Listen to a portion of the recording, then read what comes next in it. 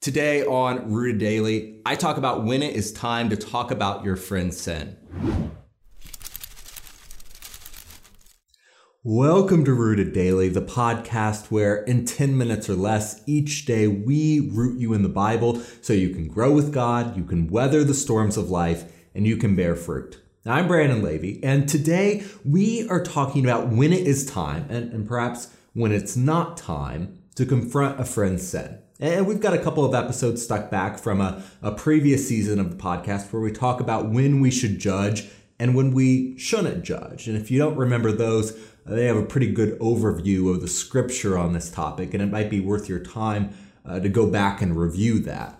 But today, I want to narrow our focus because condemning sin and judging righteously is a whole lot easier when it's impersonal. It's easy to tackle sin head on and call it what it is when you aren't personally connected with the one suffering under it. And maybe that's why we have such an easy time demonizing political candidates and movie and sports stars. That's not to say they aren't sinful people. We all have sinned, but it's a whole lot easier to condemn that sin when the person is hundreds of miles away or stuck in a TV screen. And on top of that, we rarely talk about the sin of those distant people in constructive ways. And on some level, we know that because if we were standing in front of that person, we can ask ourselves if we would say the same thing in the same way. And too often the answer to that question is no. If that person were here in this room, I would not be able to speak to them in the same way about their sin as if I were reading an article about them in the newspaper. Too often I can't say I'd be able to pass that test. There's a group that would come to IU's campus. They would hold up signs telling everybody that they were going to hell. And they would shout and they would scream and they'd get in people's faces and a crowd would always form. And inevitably there would be someone who would stand up and confront them and they would yell about why that person was hellbound. Now, of course, these were sinful people who walked by and their sin left them condemned. But do you think there were very many people who responded to the gospel because of this? These people, they came from out of town. They didn't have personal connections with these students, and their attitude, I think, showed it. So that's where I see the kink in our understanding. We can confront sin forcefully if it's distant from us. When it's close, though, when we truly love the people it is hurting, then we are unsure of what to do. We don't want to hurt our friendship, but we also don't want that person to remain in the chains to sin. An alternative situation to the group that came to IU's campus that's equally wrong is we could imagine a situation where we stand around and see sinful people walking by, and as Christians, we fail to warn them of the consequence of sin because we think it will hurt their feelings or damage our friendship. We love them, but not enough apparently to show them how to save their souls. If we have a personal connection with someone, if we love them as our neighbor, then we should want to speak the truth in love, as Paul put it. And there's a few guidelines that I think can push us to do that, to help our friends as they grapple with sin and by extension develop friendships that will help us with our ongoing battle with sin. The first rule is to never confront sin to say, I told you so. God doesn't need us to rub in the damage of sin. Sin does a pretty good job doing that all by itself. Our goal when we talk about sin should never be to hurt someone or destroy someone, but to help them, to show them what sin is already doing to them. We should never confront sin because we feel like it's going to give us the upper hand in a relationship. That's just subtle blackmail. And we shouldn't do it because we love correcting people, but because we hate sin. Paul wrote in 2 Timothy chapter 2, he said, and a servant of the Lord must not quarrel, but be gentle to all, able to teach, patient, in humility correcting those who are in opposition, if God perhaps will grant them repentance, so that they may know the truth and that they may come to their senses and escape the snare of the devil, having been taken captive by him to do his will.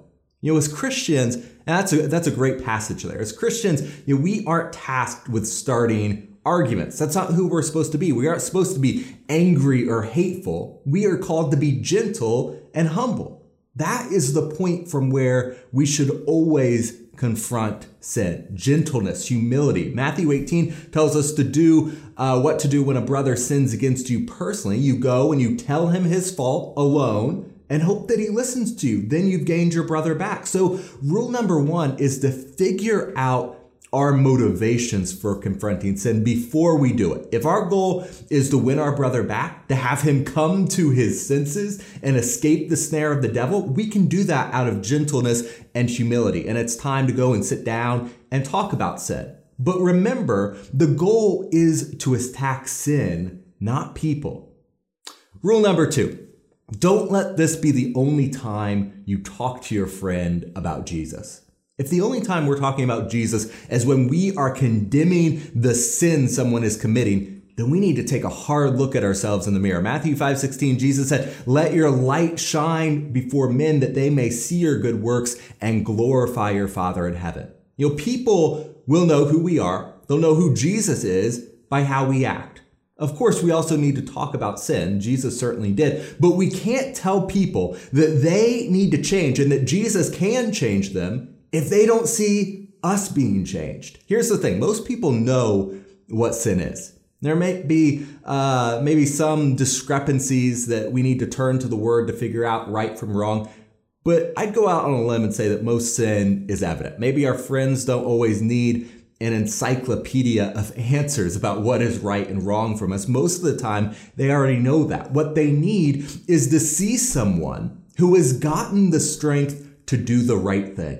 Don't just talk to your friends about Jesus when you want to talk about their sin. Let your light shine all the time so that your friends will see it and they'll want to glorify God too.